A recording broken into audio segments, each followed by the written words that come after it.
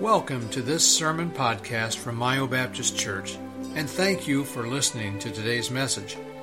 We pray that God's Word will be an encouragement to you and a reminder that the Bible has all the answers to living a successful and fulfilled life. Again, thanks for listening. We now join the service in progress.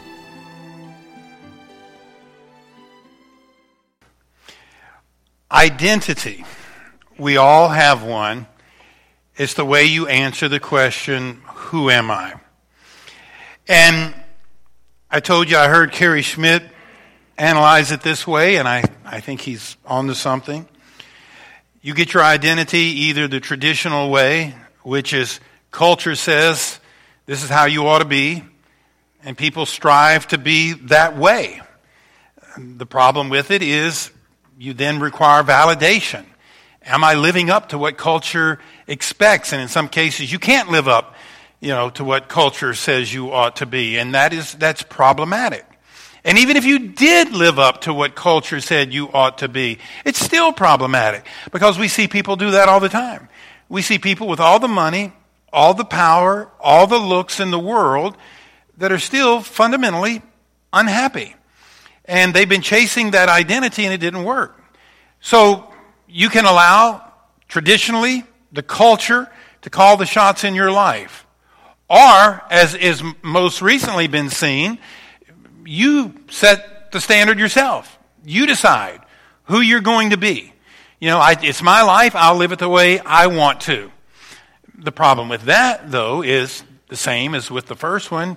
It still requires on others validating you, approving you, and urging you on, and even applauding you. And that's a real problem.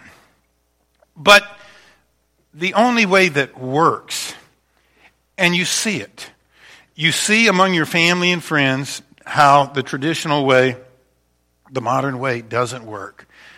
But thankfully, if you look around, you'll see among your Christian friends where the gospel identity is the way that works. If you're looking for peace, if you're looking for joy, if you want to remove anxiety and depression and fear out of your life, it's finding your identity in Christ. It's a whole new world. It's a whole new ball game. Here's how it works. And we're going to see how we find our identity in Christ in 2 Corinthians chapter 5, verse number 17. So we're going to start in number 1, a Christian's identity. If you want to get it right, if you want to feel the weight of the world off your shoulders, you will understand that a Christian's identity starts with Christ. It doesn't start with you. It doesn't start with others.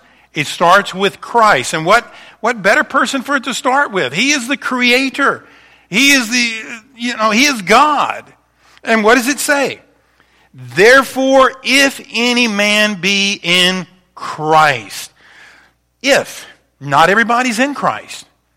But we Christians, we're supposed to be in Christ. And that's very important that you and I understand that, what that means to be in Christ. Some people think, well, I got born again, I'm saved, I'm going to heaven, I'm not going to hell. That's good, I'm good, let's move on. No, you need to understand. The Bible says study to show yourself approved. You being in church this afternoon, you're studying. People that choose to omit afternoon church, they're omitting studying. You're going to be blessed for having been faithful. So, what does it say? When you're in Christ. We're going to look at 4 segments of this verse, and each one I've got a comment from Albert Barnes. He says this concerning those words, in Christ. The phrase, to be in Christ, evidently means to be united to Christ by faith, or to be in Him as the branch is in the vine. You don't get any more connected than that. I mean, that is connected. That is a living union, the branch in the vine. That is so united to the vine, or so in it, as to derive all its nourishment and support from it, and to be sustained entirely by it. That's what it means to be in Christ. He is your one. He is your all. He dominates. He is in control. Imagine it this way, that you're in a car and you're driving. Okay, you can either have Jesus not in the car at all, or get saved and you let him in the car, but he's on the passenger side, or you get in the passenger side and let him at the controls. That's where you want to be. You want him to be at the controls. You are in Christ. You are under his domain. You are under his leadership. It is wonderful for you to please him.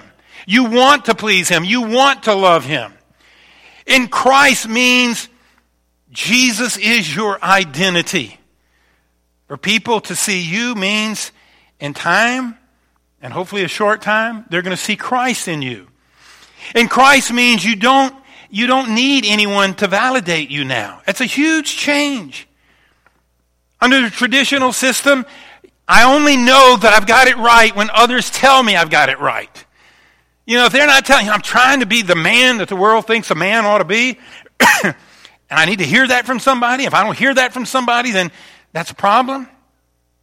And as such is the case, though, it doesn't change that much when you decide, I don't care what anybody says, I'm calling my own shots. That's what's popular today. That's the modern way of identity. But that still requires validation from other people. You want other people to validate you. To be in Christ means you don't need anybody to validate you. In Christ means he is your validation. I don't need to look any further. What was missing from my life has now been found since I am in Christ. And again, think about the people you know that are mature Christians. They're not seeking approval. For the most part, they're calm individuals. They come to church. They get involved in ministry. They go home to a good spouse. They have good kids. They're not trying to impress anybody. And if you disagree with them, they're not going to get upset. They know who they are. They're not trying to prove themselves to anybody. That's what it means to be in Christ. You're in Christ as the branch is in the vine. And that's very important for us to understand. So, the gospel identity, or the Christian identity, which is your third option, is where your identity starts with Christ. Secondly, in that verse, a Christian's identity is a new identity. The Bible says he is a new creature. You are a new creature. You are not the person that you were prior to Christ. Prior to Christ, you're trying to find yourself. Outside of God, good luck with that. Outside of Christ, you're trying to find happiness. How's that working for everybody else? Here's what Albert Barnes says about this portion of the verse. He says there is a change so deep, so clear, so entire, and so abiding that it is proper to say, here is a new creation of God. A work of the divine power as decided and as glorious as when God created all things out of nothing. There is no other moral change that takes place on earth so deep and radical and thorough as the change at conversion. You are now in Christ. That's your identity. You are a new creature. Your identity now is newly remodeled by Christ. You've died to self. Again, that's all relating to the same topic. You've died to self, and your identity is in him. He is remodeling you. He is remaking you. Your new identity, this new person that only Christ can create, is being crafted by the master craftsman. So understand that. Understand what is happening. When the Bible says you are a new creature in Christ, that means something. Okay? And you and I need to know what that means. And in part, at least, it means that the person that I used to be, that I used to think that I was striving to be, doesn't exist anymore. I am a new creature now in Christ, embedded with him. He is in control. He is my love. He is my focus. He is my everything. And then number 3. A Christian's identity is freed then from his old identity. He says in that verse, old things are passed away. He's talking about you. Every one of you in this room that claim to be saved. You're in Christ now. You're a new creation. Old things are passed away. And when you think about that, that helps you to identify with Christ or find your identity with Him. Again, if we can quote Albert Barnes, he's talking about these people. He says, their supreme love of self passes away. Their love of sins passes away. Their love of the world passes away. There is a deep and radical change on all these subjects. A change which commences at the new birth, which is carried on by progressive sanctification. In other words, you don't get saved and you're perfect. Doesn't mean you don't have any problems, but you're on a new road. You got a new driver at the wheel, and which is consummated at death and in heaven. It means something that old things are passed away. Don't go back to wondering what other people are thinking. Don't be going back to the old days when you're trying to keep up. You're trying to impress. You're trying to make people like you. You're doing all these things. Listen, old things have passed away. One of the things it means is, as far as your current identity is, you don't have to fret over your past. Everybody's got skeletons in their closets, so to speak. Things we wish we could have a do-over with. You don't have to fret over your past mistakes. You don't have to worry about that past identity that led you astray. Old things are passed away. You don't have to worry about what other people used to think of you. You are a new creation in Christ. Old things are passed away. And when you realize that, you don't have to play that game. You don't have to be frustrated. You don't have to be proving yourself to people. And then he says, number 4, in that same verse, behold, all things are become new. You're a new person. And if you're a new person, then that automatically presumes a new identity. You're looking at yourself differently now. Because you are not the same person you were when you were lost, when you were without Christ, when you were living according to the dictates of the world and the flesh and Satan. Again, Albert Barnes says, the understanding is consecrated to new objects. The body is employed in new service. The heart forms new attachments. Nothing can be more strikingly descriptive of the facts in conversion than this. Nothing more entirely accords with the feelings of the newborn soul. Behold, all things are become new. I think one of the neatest things that I get to do as pastor is to talk to some of you. And some of you share your testimony. Sometimes you've shared it from the pulpit, maybe in a group setting, or maybe just visiting with me. And it's amazing how some of you tell stories about how you used to be when perhaps you were younger, or certainly when you were unsaved. And it's unbelievable. And I've told several of you this. I said, I don't deny what you're telling me. I believe you that you did those crazy things. I believe you that you lived that kind of lifestyle, that you were that kind. I believe you, but it doesn't register. You know, I trust you, but that's not you. And why is that? Because with this person, all things have become new. I just know the new person.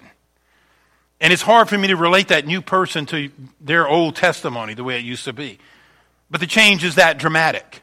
The change is that awe-inspiring. Your life is now new. You're united with a new identity. You see yourself in Christ. All of a sudden it makes sense that I don't have to impress people. I don't have to try to be something I'm not. I just need to find out who I am in Christ.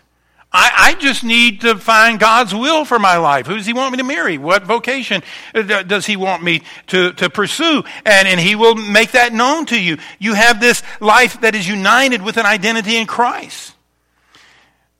You're a new person. You're a new creation. All things are become new. You don't have to worry about, some people try to have multiple identities. People come to church, they act one way.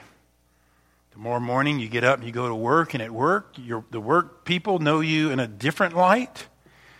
You go to school, you put on different airs. Again, you're trying to juggle, in some cases, multiple identities.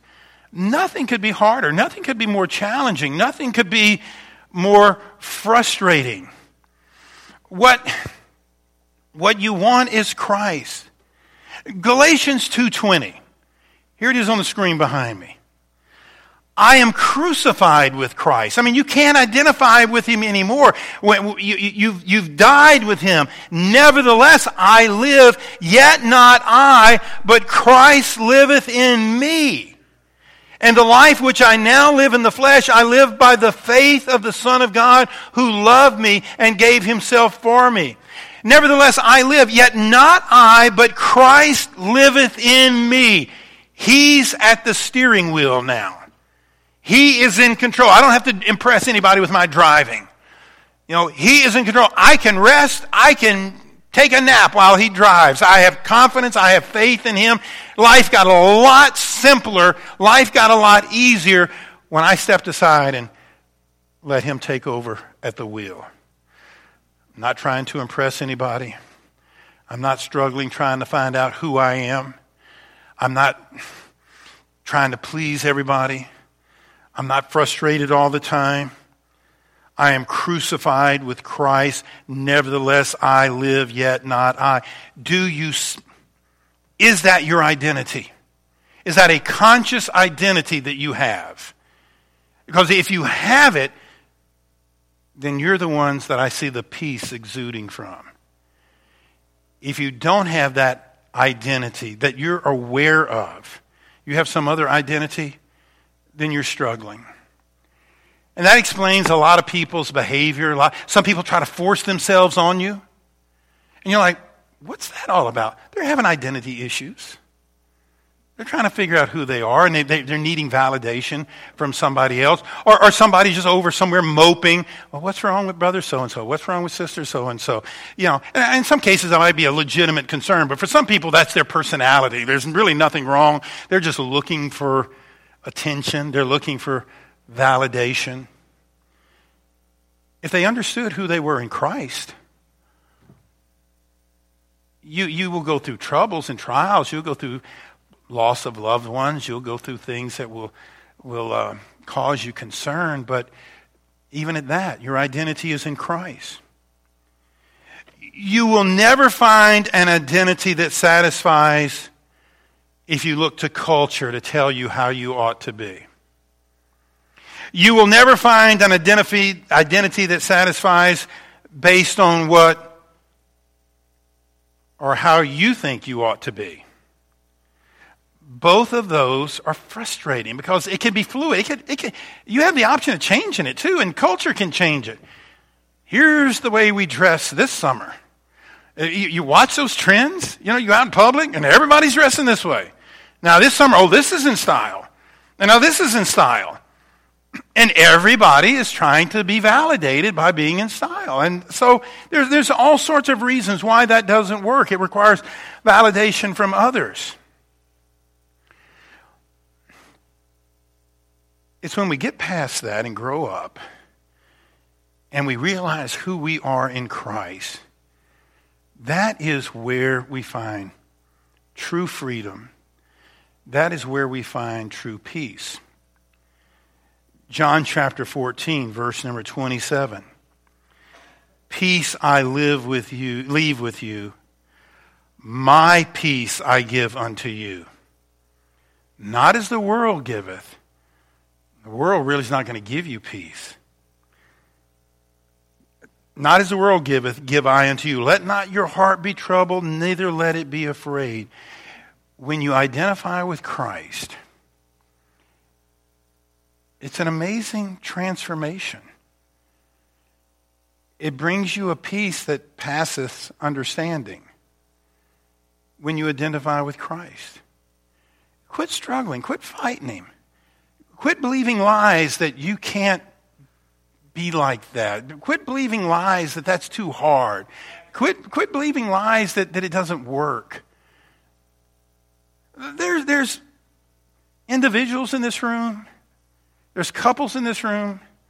There's families in this room that I really think get it. Not a lot of drama in their life. Not a lot of emotional problems in their lives. Relatively no insecurities in their lives. And one of the primary reasons, they're in Christ. That's their identity. Because any other approach has got to be frustrating. I love these quotes. We're done. First quote says, God sets us free from the narrative that culture places on us or on what we place on ourselves. God sets you free from that narrative. If there's one thing evident with what you see going on in culture, if there's one thing evident with what you see on the news, there's a bunch of unhappy people out there. Road rage, school shootings, and what have you. You say, well, the problem is sin. No doubt about it. But why? People feel like they're being put in a mold. It ain't working for them. Or they determine their own mold, and guess what? As Gomer would say, surprise, surprise. That ain't working either. Just look around. God sets us free from the narrative that culture places on us or on what we place on ourselves. And then at the heart of what it means to be a Christian is to receive a new identity. In Jesus, we do not lose our true selves, but we become our true selves. Only in Him. Only when you yield and submit to Him. Then He reveals to you His will for your life.